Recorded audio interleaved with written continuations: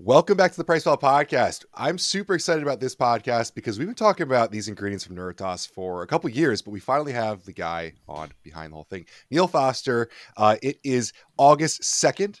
It's 10 a.m. for us. I think it's a different time zone for Neil a little bit, but we're getting together to talk all things Nuritas and PeptiStrong. So, Neil, I want to say, how are you? I want to ask all about where you came from, but overall, I think people should know the subject of this podcast is what is PeptiStrong? Thanks for joining us. Hi, Ben. Hi, Mike. Great to be here. Thanks for having us. I can't take the credit, which you unfairly gave to me. So there's a huge team behind us up at Nuritas and the brains behind the whole organization, the founder and CEO, Dr. Nora Cowdy. But hopefully I've played my little part as well. So appreciate the acknowledgement.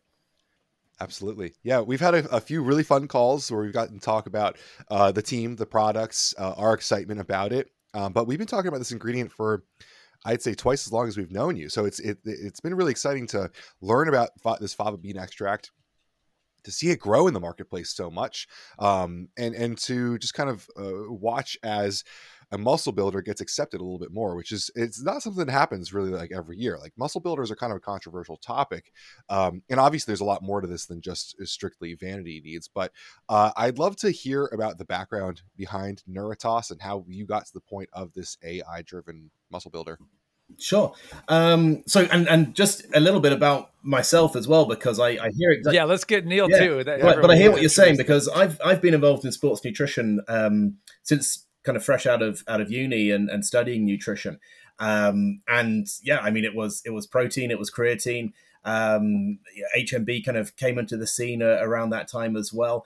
But there's not been very much new and on top of that as well. So if you look at the shelves and the products that are out there, it's pretty similar. So whilst my own career kind of went off in a few different directions, and we're bringing in AI, we're bringing in new technologies, I'll tell you all about that.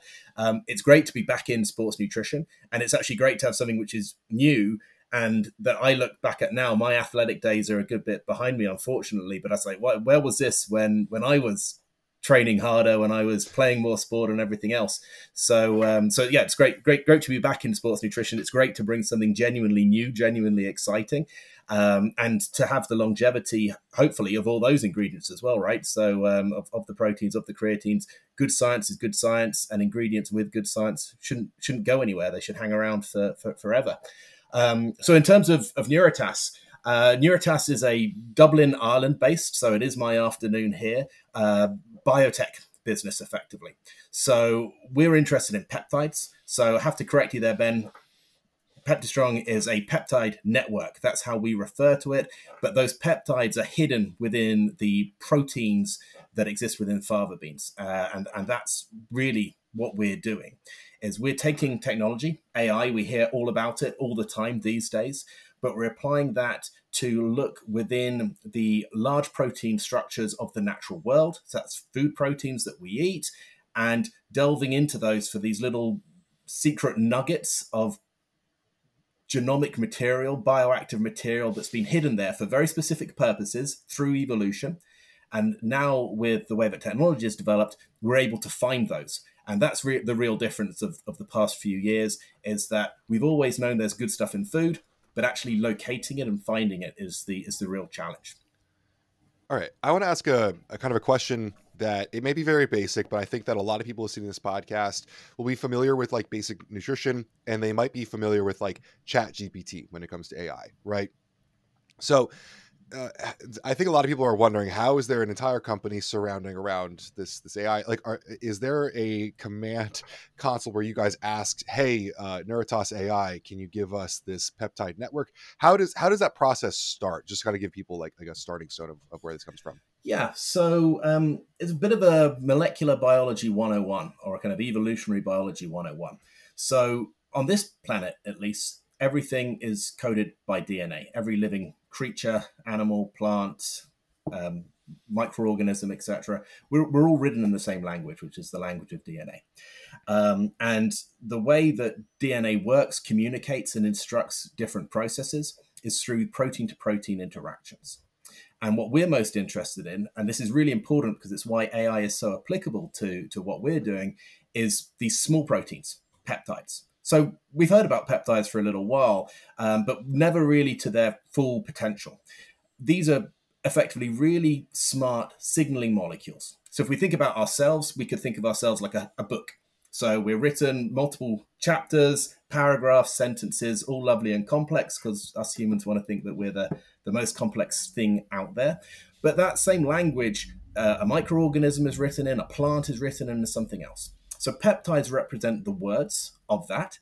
So we've got this big old dictionary of words. We, with our technology, Nuritas, can go into the encyclopedia of a plant, extract a word, which is an instruction, and effectively then insert that or feed it into a human. And that instruction will still make sense because it's this universal language of life and language of biology.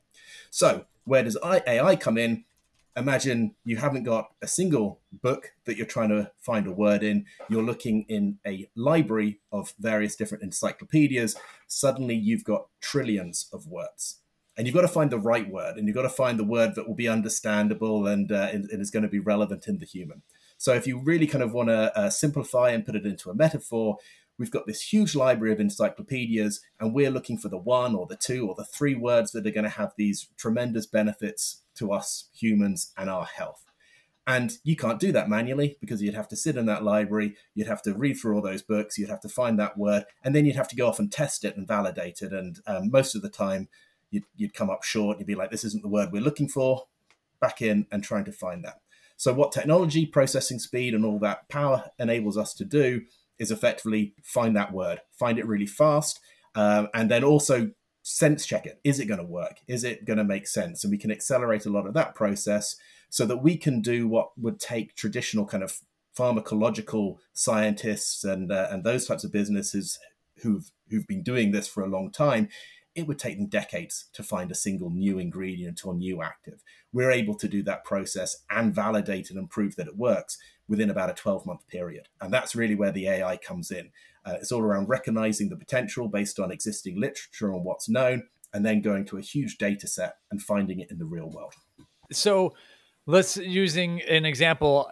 I'm wondering if there's a chicken and egg kind of situation. I want to upregulate mTOR signaling, for instance. Is that like all you tell the AI, or do you need to have more snippets of information? Like we have an idea that it is this molecule or this protein or this mechanism. Go find things that deal with that. Like how vague of a question can you give your AI? Yeah, so you can come about things at a few different ways. So a lot of the times, and in a kind of pharmaceutical world, it's a bit of a nail and a hammer approach, which is I have a very specific target and I want to hit that target. And then you're very much thinking about structure and you're thinking about molecular modeling. And we can do a lot of that activity as well. And in some projects, that makes a lot of sense. What you're describing there, Mike, is probably the better question, which is I don't necessarily know how I want to achieve something, but I know what the output I want to have is. I want to have not even maybe upregulate mTOR. I don't necessarily care about mTOR. I want to have more muscle, or I want my recovery processes to be quicker. I want to generate protein synthesis. And that is a much wider search term because you can look at everything in those areas. So you can look at different mechanisms that could all be interacting, of which mTOR is just one of those. So that's the type of approach that we took with PeptiStrong, and it's the approach we would use a lot of times, which is asking those more general questions and saying, what's known? What are all the molecules out there that are having that positive impact? And then what a computer, as opposed to a few PhD scientists are able to do, is it's able to start to look at all the shared characteristics, everything that goes within that, huge amounts of publications and literature, and start to pass through that and come up with predictions, guesses for a human of, well, which molecules do we think will have that effect? And then where the magic happens for Nuritas is guesses aren't good enough. You then come into the laboratory, and we've got our full cell culture lab in-house in Dublin, Ireland, and we validate and we test those predictions in relevant assays, generate even more data. So if we're starting at the tip of the pinnacle of all the world's existing human knowledge in a subject, such as muscle gain, that's where we start. And then we start generating additional predictions on top of that, test those to stand on top of that mountain and build a new mountain there. So it's a constant iterative process. And that's described as machine learning. That's kind of a term that people hear these days and learn about. But you're applying machine learning to biological processes like how do we build more muscle? Excellent. Okay, so I guess I'm going to veer off into a marketing question right now. It's obvious that you're making the AI part of things like kind of your introduction into this. Do you feel that that's fully necessary? Obviously, it's a core part of your company, but the consumer, they really just want to build muscle. Do they care that where it came from or how it was discovered, or would they just be satisfied knowing that there's new fava bean extract and this company over in Ireland just keeps magically finding new stuff? I guess the question is, why are we making AI such a part of this story? Yeah, consumers, I don't think they do care. I think they want the best results. And what I love about the sports nutrition industry is that you've got a bunch of consumers who are very critical. They do a lot of reading around. They want to know what's best. They want to know what's new. They like to experiment on themselves and see how it's working. Ultimately, if you give that consumer base something that works, they'll love you for it, and quite rightly. What the AI does is means we can do this again and again and again, and that's really important for us as a business. And we want people to understand that if a product has a Nuritas ingredient in it, then it's going to be good, right? And that's the kind of the halo effect that we're trying to build in there as well. But ultimately, to a consumer, it doesn't matter how it's found. What matters is, does it work? Is it clinically proven to work? And all those elements that we have to do as well. So AI does not bypass any of that stuff. You need to get in the clinic. You need to prove the ingredient is working. And from a consumer's perspective, they want to feel it working, or they want to see it working in the mirror. Gotcha. Okay, and so in some of your materials, you call it the magnifier technology. Is that anything you need to explain at all? Pretty self-explanatory. So we're talking about peptides here. Peptides are small fragments of proteins hidden within larger proteins. If you eat the foods, we're talking about fava bean in the case of PeptiStrong, but other ingredients come from other food or plant materials, you do not get those benefits. And that's really key, because the little proteins, the little peptides, are embedded within these larger protein structures. What magnifier signifies is as it sounds, a magnoscope, a magnifying glass, or a microscope that lets us look deeper within that. We use special processes, enzymatic hydrolysis, to chop out those large proteins to release those really specific bioactive peptides. And it's only then that our fava bean peptide network has this activity. And it's brilliant. We've got this clinically shown. We've got different studies looking at muscle protein synthesis. Fava bean protein does not drive muscle protein synthesis. PeptiStrong drives muscle protein synthesis 4 times that of a milk protein comparator. So kind of it couldn't be plainer in the literature as to the difference that peptides over the whole foods make. A magnifier is all about us going deeper and finding stuff that's hidden within that, and then releasing it or unlocking it to have its effect. Awesome. So I may have missed this.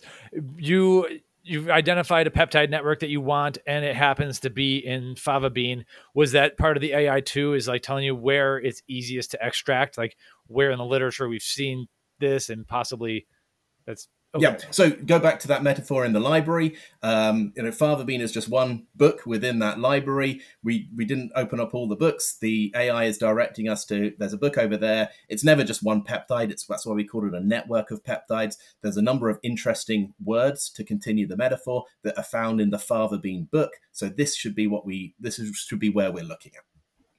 Something I liked about the magnifier, it actually wasn't all that intuitive to me. The thought of like how you get that out of the food, I think, is a foreign concept to most people. I think most consumers are just consuming supplements and not thinking about how it is actually extracted.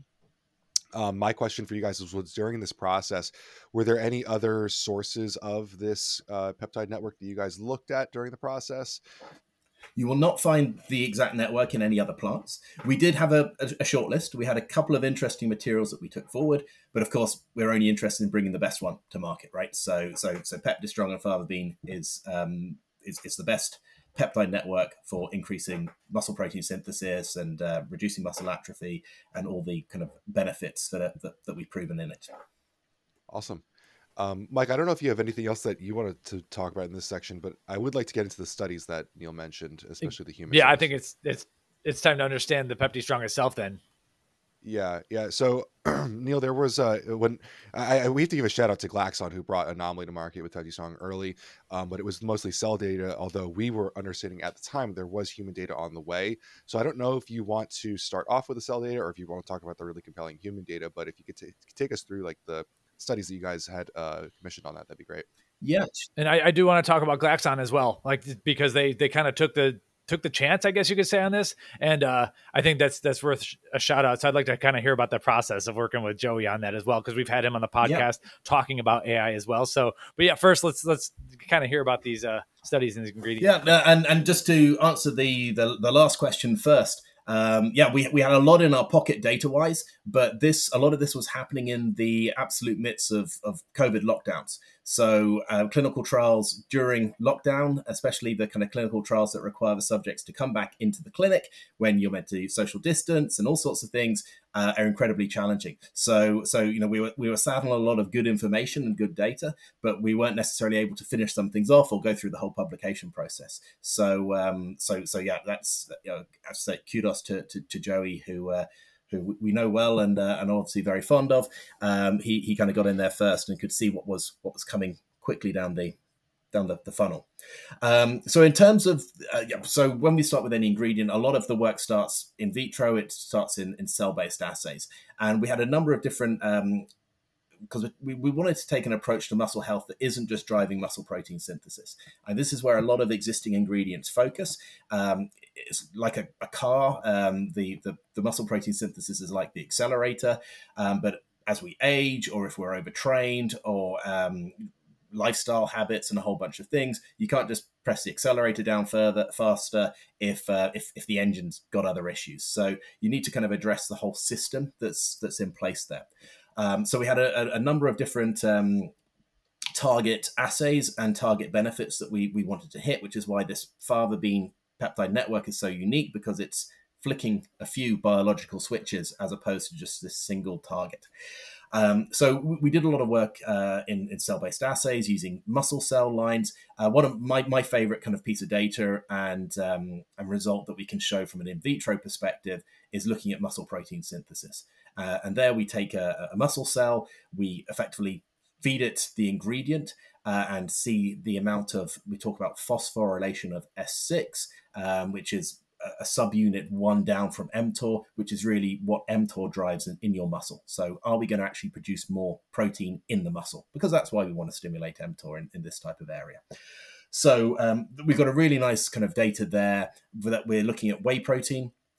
I come from a background in sports nutrition. I love whey protein. We haven't got bad things to say against it. It is the gold standard in kind of nutritional protein supplement. But what we're able to show is that we significantly increase muscle protein synthesis above whey protein at 1/100th of the dose. And this is really key because PeptiStrong is not a better protein. That's not how we're positioning it. It's not what the science tells us. It's not what it was designed to do. What it does is it sends an instruction to the muscle cells, to our muscles, to increase muscle protein synthesis. It's not just providing the nutritional building blocks to do that. So this is really fascinating because kind of traditional protein quality and protein science would say it's all about protein quality, and specifically in muscle health, we tend to focus on branched chain amino acids and leucine in particular as to one of those. So if we're putting 1/100th of the protein, plus it's a plant-based protein, so we typically assume that to be far inferior, there's no way it should be outperforming whey protein. So that was like a really important first sign and result to us. And it carries through the other data that we've done as well. So it's just, this is not another protein. This is not a nutritional source of proteins. This is something that is an instruction kit to go with your proteins. Okay, but if I were to have a tub of just PeptiStrong and I sold it as a protein, it would be labeled as like, would it be labeled as dietary protein technically? Yeah, I mean, technically it is dietary protein, but that's a labeling element as opposed to really capturing the core of it. And we've given Joey some kudos, which I'm delighted to do. We should also look at our newest partner, GNC, who have actually launched a product. I think Ben's already covered it, where we're taking an advanced whey protein isolate and pairing that as well. So that's really going to the building blocks and the instruction kit all in one product as well. And that's very much how we see PeptiStrong's use. It doesn't have to be supplemental protein. It could be your dietary protein as well. It's helping or instructing your body how to use the protein that you can consume. So back into the studies. So we've got 2 human clinical studies that are completed at the moment. So the first one of these was an immobilization study. And this was our first study with PeptiStrong. And what we were keen to do is exactly what I've just said. We've got sat on this really interesting result about increasing muscle protein synthesis above and beyond whey protein. So we want to prove, one, that we do that within the body, because things working in cells and in vitro, that's relatively common. That's great, but we need to prove that they work in a human scenario.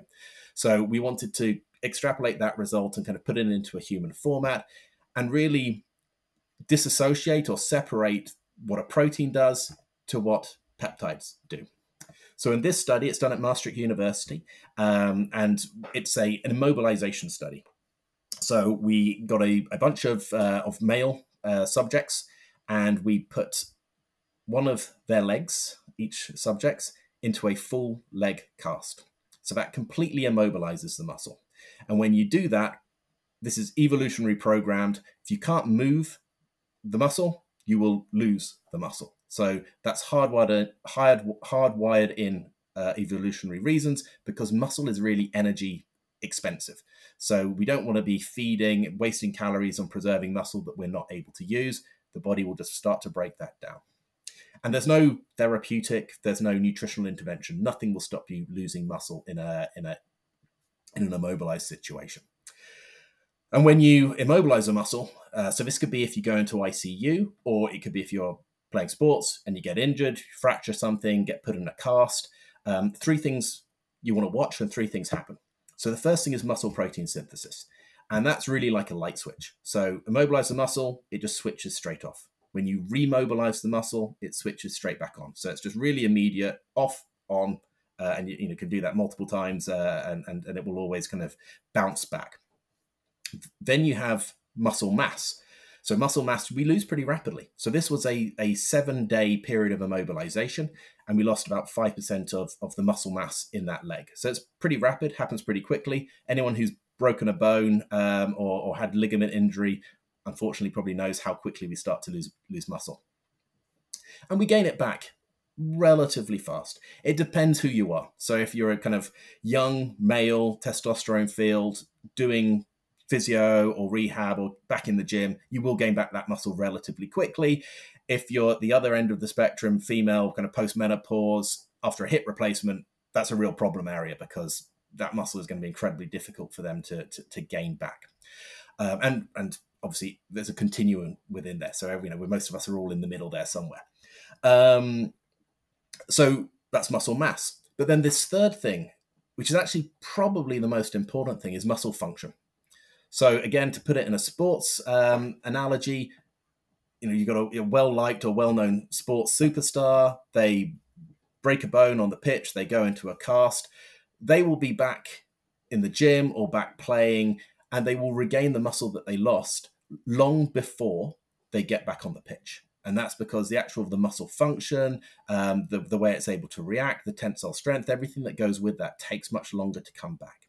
So that regaining of muscle function takes longer than the regaining of muscle mass, which takes longer than muscle protein synthesis, the on-off switch. So in this study, back to it, we've got 30 subjects. We've got each one of them with a leg in a full leg cast, which is going to start to lose muscle. And then we're looking at these different outcomes to see the different effects that we're having. And we're trying to see, are these peptides, do they work differently to a protein? And the results speak for themselves. So they absolutely do. The big key findings for us are, the key one is this muscle protein synthesis result.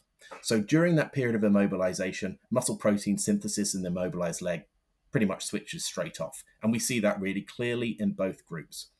Once the cast comes off, the subjects have a 2-week, we call it an ambulatory recovery period. That means they're not doing heavy weights or some kind of physiotherapy protocol. They're just back walking, back to their usual activities.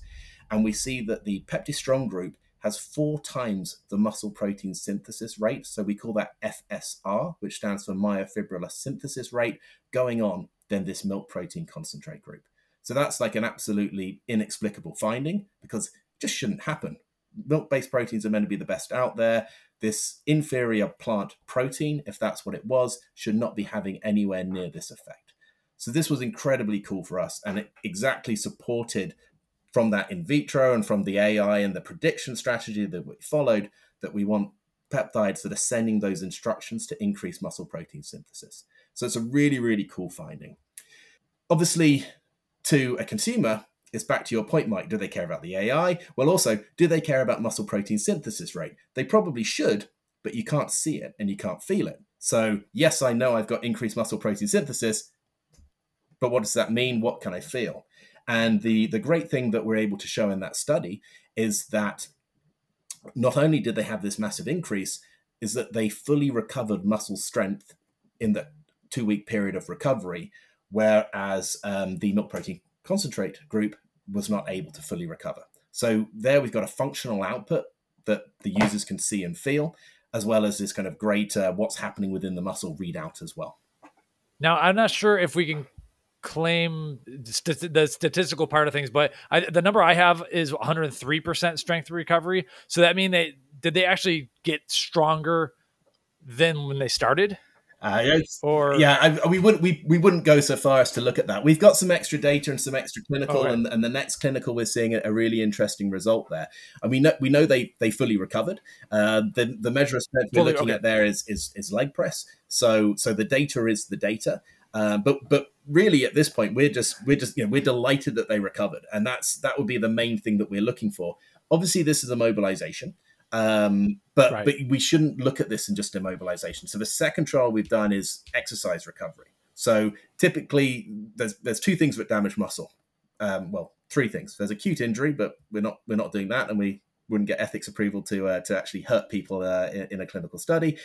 So there's exercise injury, and then there is this immobilization or disuse injury, and that's leading to this muscle atrophy. So what we've done in our 2 clinical studies, we haven't talked about the second one yet, is we've shown that we help recovery from the main challenges, because PeptiStrong is all about priming and amplifying the muscle's process. So it's doing the right thing. So the machinery, the engine of the muscle is working effectively.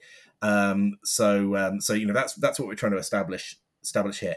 Healthier muscle is going to recover better. And from what we see, PeptiStrong seems to make muscles healthier. Do you have any theories? This is slightly off topic. Any theories of overall general wellness? Maybe it's associated with muscle health. When I'm on PeptiStrong, I just feel better in general. I don't know if anyone else has commented that, and maybe it's because I'm not as ragged and sore. I've been hitting it pretty hard. I got a couple of races coming up. It's noticeable, is what I will say. So I just feel better. Is anyone else kind of saying this? Yeah, I mean, we talked about it again with the AI, right? And who really cares? And they care about results, and more so if you can feel something, then that's really, really just it gives you the reason to believe. I used to play a lot of sport, kind of semi-professionally, quite competitively. These days, I'm a very bad runner, and I know instantly whether I'm using PeptiStrong. I've got my own supply stashed up, and as soon as I run out and need to go back to head office to get more PeptiStrong sent over, I feel the difference in my recovery. And this is something that we're hearing pretty frequently from people who are either working with PeptiStrong or using PeptiStrong. So definitely that kind of that overall, we talk about recovery, and typically we tend to think of it as a very acute, I did this and I want to recover specifically from that. But, we're in constant challenges of our energy, of our bodies and our muscles and everything what we're doing. So, when I talk about recovery, I'm not kind of thinking recovery from that bike ride I did or from that run. I'm just thinking, recovery from everything. It's, when you wake up in the morning, you know, how much of the hangover, not alcoholic based, but hangover from just the activities and the stuff I did yesterday, even if that was just sitting in a chair all day on a laptop and working away. So we definitely get that. We see some really interesting results in that second study around muscular endurance or fatigue, to put it from the other perspective as well, which seems to back that up. So I think that's quite a recurring theme that we're hearing and we're seeing. Yeah, I think recovery is a little too often thought about, like in the acute, like that, that anabolic window after the workout, where you're taking your protein in that moment. Which it's funny because PeptiStrong has been put into that with GNC's protein, but I feel like incredible if I can use Anomaly. For me, I use it every single day, and it's just a status that I have over time. Like it's just, I perform better, I feel better, I wake up in less pain. Kind of your hangover that you're talking about. Like I don't know if there's anything in terms of injury prevention, but I feel like I just function a lot better as an athlete when I'm using it regularly. And what we have to remember with muscle, and it's one of the reasons that, you know, we have this AI platform, we could go into any area of health. So, you know, why did we go into muscle as one of those first areas? And we are in plenty of other things, and you'll see lots of other ingredients from us as well. But, you know, our muscle, and particularly our skeletal muscle, it's a huge part of who we are, right? It's a huge collective organ. It has a massive effect on our immune response. So we talk about myokines, which are muscle related or exercise related signals that come out. Some of them are for immune response and recovery, but send messages to our brain. It's why exercise is so good for our mental health and our mental well-being and our cognitive decline. So this muscle, it's our energy reserve. It's where we store our glycogen, our carbohydrates to fuel our brains and everything else that we're doing. It's an immune reserve. It controls our metabolism because it maintains our basal metabolic rate, so how many calories we're burning, where all our sugar goes. So, you know, the sugar that we eat, is it coming in, spiking our blood sugar levels, affecting our level of kind of lethargy. So muscle is like, we think about muscle and particularly maybe in the sports world, you know, it's aesthetics, it's how we look, and obviously that's cool, and you know, we all want to look better, and we want to support that and be able to function better, but it's just massive part of who we are. So I think there's probably a lot of, you know, we talk about a number of areas of science where we're learning so much more of the interplay and the interaction, but I think it's you know, it would seem pretty reasonable that being healthy and having muscles in good shape are going to have knock-on effects kind of all through the body and everything that we're doing. Cool. Mm-hmm. You know, it's okay to admit that the sports nutrition part of the industry is by far the best part of the supplement industry. So that's also why we're here. But it does seem like with the current data you have available, this would be an incredible ingredient for aging population. Although obviously it seems like, at least from our perspective, maybe you have other marketing campaigns going on, you're targeting a younger population right now with it. So how does that work? Are you targeting the seniors out there, or is this just sports nutrition just leads the way? It just seems like with a lot of innovation. Yeah, I said I was delighted to be back in sports nutrition, having kind of started out my career 20 odd years ago in sports nutrition, and I mean, it's just so innovative, fast. A customer base, a consumer base who's willing to try, but also, as I say, very very critical, but is able to, you know, think, and has, you know, we have some wonderful thought leaders in the area who educate and help people understand ingredients better, right? I see, Mike, you'll agree with that part. So it's a very good area to start. When I started in sports nutrition 20 years ago, selling tubs of protein powder, you wouldn't see someone with a shaker I'm from London, so on a tube, having protein in public view, right? If you went into the office, I worked in the sports nutrition office, and still not everyone was probably consuming kind of supplemental protein in a shaker. The majority were in that workplace, but in the general public, it wouldn't happen. Now, if we go just down a supermarket, every single aisle of the supermarket, every category has protein fortified options or has products that are saying, well, look at our protein content, whether that's normally occurring or they've actually fortified with protein. And so many of these trends that make it into mainstream health have started in sports nutrition. So it just seems to be the entry point. It's the most willing consumers, the most, say maybe the smartest or the most forward-thinking consumers, and then it gradually gets through as well. So that makes perfect sense. Absolutely, we have big plans for PeptiStrong in the aging nutrition area. That's the area with most need. If we don't need to pack an extra 10 kilos of muscle on an athlete, a sports person, a bodybuilder, etc. That's not going to do great things for humanity. It's not going to save the world. But globally, we've got this huge aging population, big issues with loss of independence that come with losing muscle. So you become frail, you can't leave the house, you can't interact socially, which then has other knock-on effects in terms of mental health. So there's a huge problem there that we absolutely want to be a part of the solution for. Clinically speaking, it takes a little bit longer because when you're working in an aging population, you can't just run a study and say, well, we've gained more muscle in a short period of time. You're typically looking at kind of trials where you want to show you haven't lost muscle over a period of years. So it's a more expensive endeavor, but absolutely that's where we're headed as well. We always look at muscle health as a continuum, kind of young sports nutrition, muscle growth on the far left of that. And then at the far right, you've got that clinical, frail, sarcopenic type audience as well. But we're all looking for better muscle health, and we would all benefit from better muscle health. Cool. So let's talk about application of the product. When we were talking with Joey on their podcast in April, we talked a lot about how a lot of people use it before bed. I take mine before bed just because it's easy to remember. But I think in the second human clinical study, you guys were actually dosing it out pre-workout. But now there's also a protein, which would lend to kind of like post-workout. From Nuritas' standpoint, is there a recommendation on when you would take it, how you would take it, or a dosage or anything like that? Yeah. So, and we haven't gone through the second study yet, but in that second study, we're giving 2.4 grams of PeptiStrong. We've put it in capsules just because that's a nice, easy way, and it's very easy for the subjects, for the administration of it. So everyone knows I've got to take 5 pills in that case, and then that's done.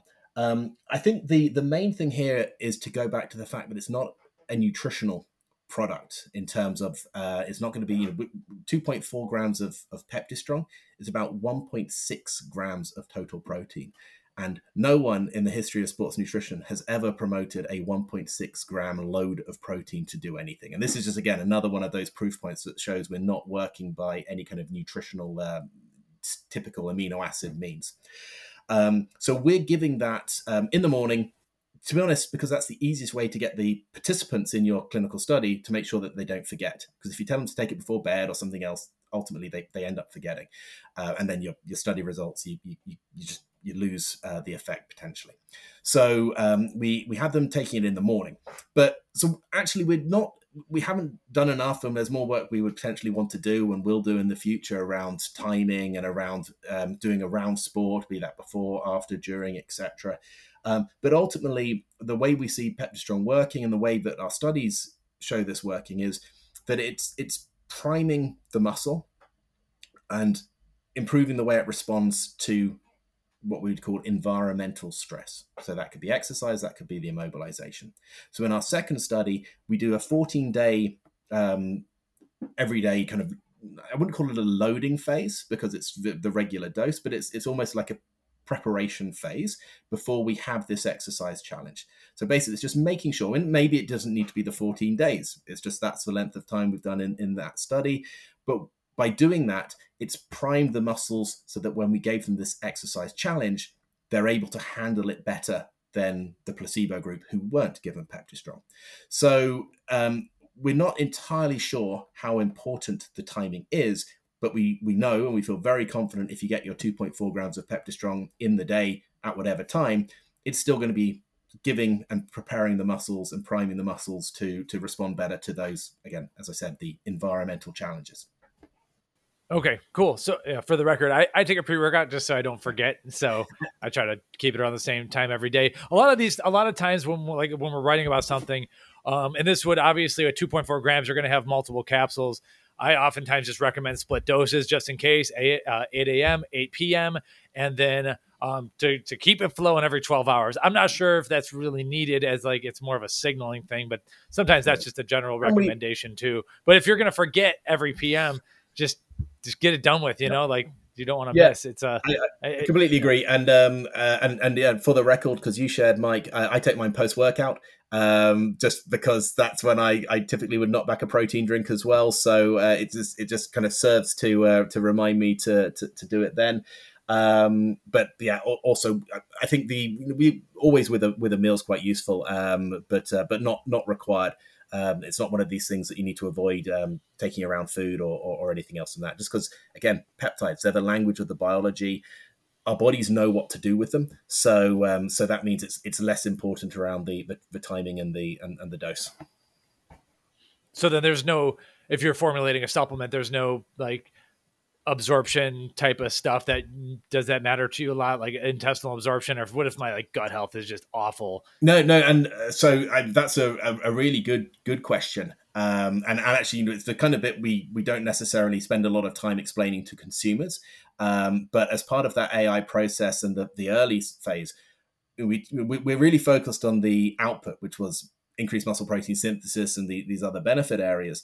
But a lot of what goes into the technology is also ensuring bioavailability as well, so that we're not wasting time. And that's where technology can be really good, because we get our list of prime targets, our leads, but we also want to say, well, which ones actually aren't going to be bioavailable? So we've done a lot of work and published on the fact that our peptides withstand digestion, are not just bioactive, as in they increase muscle protein synthesis, but they're also bioavailable as well. Awesome. So just to reiterate in that last study, so PeptiStrong wasn't taken just before that one test day's workout. It was taken 14 days, but then on test day it was not taken. Yeah. Is that so, kind of right? Yeah, let me take you through that one. So we did this first study showing the difference and separating proteins from peptides. The second study was we call it an exercise insult or an exercise challenge study. So here we're giving 2.4 grams of PeptiStrong in capsules, just to keep it nice and simple, in the morning with first meal of the day versus a placebo. So it's a placebo-controlled randomized study.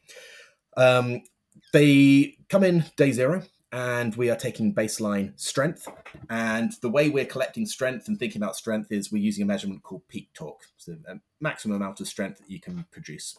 You do that on a leg extension, so it's called an isokinetic dynamometer. And the good thing about that piece of kit, unlike doing a bench press or doing a squat, there's no kind of technique or other kind of elements in that which can make it more challenging or you can improve upon just by sorting your technique out. It's a really true measure of strength. So we take their baseline and then we send them off for 14 days with either their PeptiStrong capsules or with a placebo, which is just an inert fiber that's often used as a control. 14 days after that, they come back in and we put them on the same piece of kit, and they do a series of eccentric and concentric leg extension movements. So just got one leg which is strapped in, and it is absolutely horrible. The test is designed, it's not like getting on the leg extension and doing a hard leg day. It's that times 10. It is designed to cause as much damage and therefore delayed onset muscle soreness in the quads as possible. You're hobbling out of there, and you're hobbling for a couple of days. That's the whole purpose of the study. It's also why you can't do a crossover design, because the subjects won't come back in to do it again on the other leg or to try it with the other one. So it's really nasty, and yeah, it's not something you would volunteer for. Or at least you don't volunteer for it twice. So you're right, though. So Ben will. Yeah. 14 days of taking PeptiStrong. I really want to come do this. Yeah, well, okay. Well, we can invite you around, Ben, and we can do some muscle biopsies as well, because they're really fun as well. So I'm not interested in that one, for the record. Okay, no biopsies. So you're quite right, though. They came back in for test day, and they were fasted, so that we're trying to balance all the kind of the different factors out there and make sure that everyone's coming in a very similar fashion. And they performed this exercise insult, this exercise challenge. Then they they go away. They have their meal after that training session. They take their PeptiStrong then, and they've got 2 more days where they're continuing to use PeptiStrong as per the standard recommendation. And then we bring them back in again at 3 days. So we've got a 48-hour recovery test and a 72-hour recovery test. The recovery test, we're looking back at that peak torque. So effectively what you expect to see here is we've got a baseline level of the strength that they have. You give them the exercise challenge. That's just to absolute failure. So we don't care how well they do in that, because some people are stronger than others. Some people have a higher pain tolerance than others. That's irrelevant. What we want to see is at 48 hours, you expect their strength to have gone down, because we expect them to be in too much pain and have too much muscle damage that they can't apply the same amount of strength. And at 72 hours, you're kind of starting to hope you're on the road to recovery. But when I get into the results, we saw a little bit more than that, or quite a lot more than that. So as expected, 48 hours, we're seeing that both groups have lost strength. PeptiStrong group is looking better than the placebo group, so we're really happy about that. But where it gets really interesting is at 72 hours. So at 72 hours, the PeptiStrong group have fully regained their strength plus. So hopefully we'll put the graph up on the screen while I'm saying this, but we're seeing a really nice force amplification effect from the PeptiStrong group, and we're not seeing any of that from the placebo group. So for us, this is really clear. And when we look at the whole kind of area of recovery, we're seeing that the PeptiStrong group has a 54% increase in recovery performance to the placebo group. And that's a really important stat, because this is a pretty silly test of how much can we damage your muscle and how quickly can you recover after that. And that's not what happens in the real world. In the real world, we're playing team sport, and we have a couple of training sessions and a match session, or we're going to the gym, lifting weights. And we're not we might train to failure, but we're not training to the point of muscle damage and overtraining. So in those, it's all about those incremental gains of recovery. Maybe Ben is, by the sound of things. Well, honestly, like the sports teams doing 2-a-days, military applications, they kind of are destroying themselves pretty badly. I mean, you get roughed up. This is similar to we had a podcast with Sean Baer a couple months ago with my HMB, and we were talking about sometimes some of the studies on HMB didn't show as great of gains, because the studies where they showed the greatest gains were beating the shit out of these people. They were training them really freaking hard. And I think that's just kind of part of this industry, is like, if you're going to study hypertrophy, if you're going to study training or adaptations, like you have to be training hard. Like, and that's, I think, a realization that most people come to understand in their athletic pursuits, is some people just don't train hard enough. I think it's okay. Okay. So this study, I don't know if you had a comment from what Ben just said, but this study, is this a clinically validated method that's been done before, or did you kind of just make up that? No, absolutely. It's this method, the test, the piece of kit that's used to do this is used in a lot of the kind of top physiology labs around the world. It's a published study, and we've got some kind of great feedback from the academic world as well on this study. I can also tell you it's not easy to impress, the likes of Joey's he went very fast, but he's incredibly critical in terms of the science. The team at GNC equally. So this is a really great paper, really great data. And it's not even finished actually, Mike, as well, because I think this was the point to Ben's comment there. And also really what PeptiStrong is doing and why that dosing and that priming effect comes in. So it's great that we had this functional output, but it's always nice to understand why you're having that and getting kind of deeper into that data as well. So in addition to the leg strength that we were looking at, we're also looking at what is happening and the signals that the body is sending. So we call these myokines. I mentioned them earlier. These are kind of messages from the muscle. When you train the muscle, when you exercise the muscle, various signals telling the body we need to recover, we need to repair the damage that's been done here, but also having other physiological benefits as well. And there's a few of those myokines where we're seeing some really interesting results. So the first two that I'd probably like to call out are IL-6 and IL-15. These are really well known. They're pro-inflammatory, and sometimes when we think of things being inflammatory, we think bad, and we think anti-inflammation good and pro-inflammatory bad. But actually, no. We want an immune response. The immune response is very healthy. It's what causes that positive adaptation from training. You do some damage, the body says, "Hey, I don't want to do this again. I need to get stronger. I need to get better for it next time up." So IL-15 and IL-6 are pro-inflammatory. They're effectively that response to exercise, telling the body we need to adapt, we need to recover, and we need to adapt. So what we see through this priming effect by feeding PeptiStrong for the 14 days prior is we see a big spike in those. So as soon as they come off the isokinetic leg extension machine, as soon as they've done the exercise challenge, the response is amplified. And then the charts I'm looking at, it's at 0 hours. Yeah, so that's what I was 0 going to hours, ask. as soon as they come off. Basically immediately, Yeah, exactly. immediately after the exercise. So basically we're amplifying the effect of the exercise done, but then they drop straight back down again because we don't want to chronically inflame anything or have this chronic effect. We just want to amplify the acute and the right response, and those are responsible for a whole bunch of things like muscle protein synthesis, feeding more glucose into the cells, because muscle cells need glucose just to run all their processes as well. We're not really just talking about glycogen there, but just energy for the cell. All sorts of cell proliferation and elements that are really important for the recovery process. So we see that amplification effect, and then down we've got things like fractalkine and irisin. Again, really, a host of different benefits. Irisin in particular crosses the blood-brain barrier, which is being now considered as potentially a really important molecule there in terms of why exercises seems to be so beneficial for our cognitive health and our cognitive function. So some really interesting things going on. But to Ben's point around that kind of overtraining, or when you're getting really beasted, and like the military example, Mike, is a really extreme one. We also looked at some of the myokines that would be considered like the bad guys, the negative guys.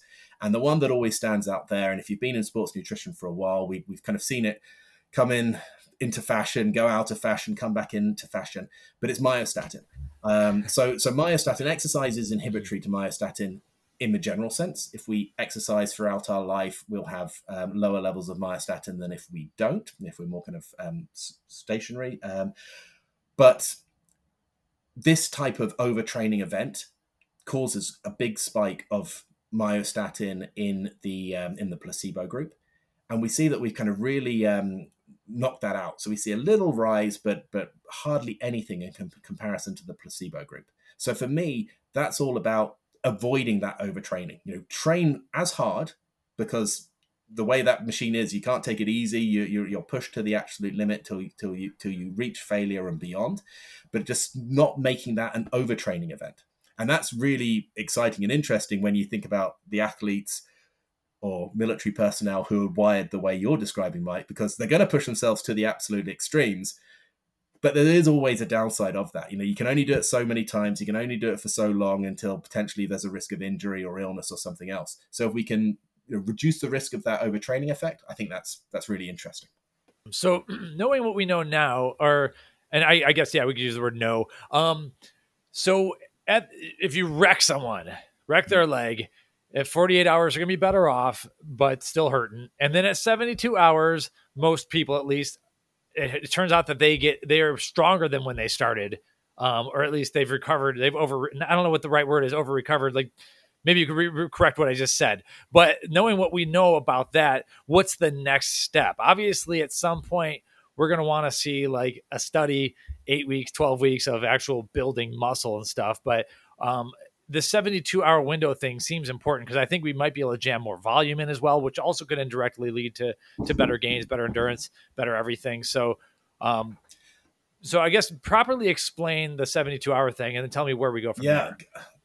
Yeah, I don't thank you for that question, because I don't think today we can properly explain that 72-hour thing. And when we're talking about the 72-hour thing, we're talking about this big, what we call it, described as like a force amplification. So there's more force that they're able to apply. There is more strength there. I think that was, if anything, not necessarily a finding we were expecting to see. It's very welcome, but I can't say that we necessarily fully understand that yet. In terms of your point, when we think about what have we shown clinically, what do we know so far? We know we increase muscle protein synthesis in really quite an inexplicable fashion to a high degree. We know we're reducing this kind of overtraining effect, so things that typically break down muscle tissue, such as myostatin being one of the ones we've mentioned. We know we've got all these additional recovery benefits that are all associated with increased muscle protein synthesis as well. But our two clinical trials are around environmental stress, immobilization, and exercise. So, and over a single bout. So if you tie all those things in, so if you have an increased muscle protein synthesis rate and you have that over an extended period, everything in the literature tells us you are going to gain more muscle. So that, that's pretty widely understood. So now we have to prove that. Awesome. So I don't know if I have any other serious questions. I'm kind of digging through. We do have an article here. We're going to update with some new images and this video as well, and we're going to have a full show notes and everything. So if you break your leg, it's probably not a bad idea to try this ingredient. I know you're not targeting that demographic, but so a lot of times we see. Actually, I do have more questions. Okay, so a lot of times we do see joint supplements. Like if you some joint supplements are for like ongoing joint health. Other joint supplements are like, I just got injured and everything. And it almost seems like this would be pretty smart to use in the I just got injured case. Not that this is going to help you uninjure yourself, but it possibly could help you. You're going to be doing less load. It could possibly be helping you retain a little bit more muscle or at least a little bit more strength. There's some use cases that I think people should know about that might not be the primary marketing targets. At least. I think, obviously there's a case of once you've injured yourself, and based on the data that we have around the immobilization that typically comes, or the lack of movement and lack of stimulus that happens. So that makes perfect sense. I think what I'm a little bit more interested in than that one is we have this pretty substantial market for joint health products. And a lot of those are preventative, so trying to reduce the decline of joint health. And typically people start using them once they start to get those first niggles, right? But it's back to this, like the importance of muscle and everything that it does for us. So muscle is our posture, how we stand. It's even our faces as well. And actually, a lot of the signs of aging, from wrinkling and side, is actually losing muscle in the face, and therefore having the kind of not having the skin stretched tense. So I would like to see kind of the progress in joint health supplements that the joints start to hurt once your muscles have deteriorated, so that the biomechanics of the joint is impaired. So with the exception of kind of tears and nasty joint injuries, but just in general wear and tear cases, it's not because the joints went first, it's because the muscles went first, and then the biomechanics were off and joint health started to suffer. So we know a lot of materials that are used, be it things like collagens, be it glucosamines and other ingredients there, and they're used kind of preventatively. But let's take better care of the muscles, keep the biomechanics right, and then we'll do great favors. And the prime suspect in terms of the deteriorating biomechanics is generally muscle atrophy in certain muscle groups, because they're not being used properly and they're not being engaged properly. So again, PeptiStrong is all around not just increasing muscle protein synthesis, but the reduction in muscle atrophy, muscle breakdown. So I'd like to see kind of more proactive movement supplements, maybe, as opposed to joint health supplements. And I think that's a really, really, really great category. But absolutely, I did break my leg. That's what put my sports career to a very abrupt stop. Had I known about PeptiStrong at the time, or had it existed at the time, because it didn't, I'd definitely be using it. So it's just it's a little bit of a niche application, and certainly, I'm sure there's very highly paid athletes who it's very economically makes a lot of sense to get them back into action as soon as possible. But it's we'd obviously rather everyone just stays fit, healthy, and doesn't have that type of injury.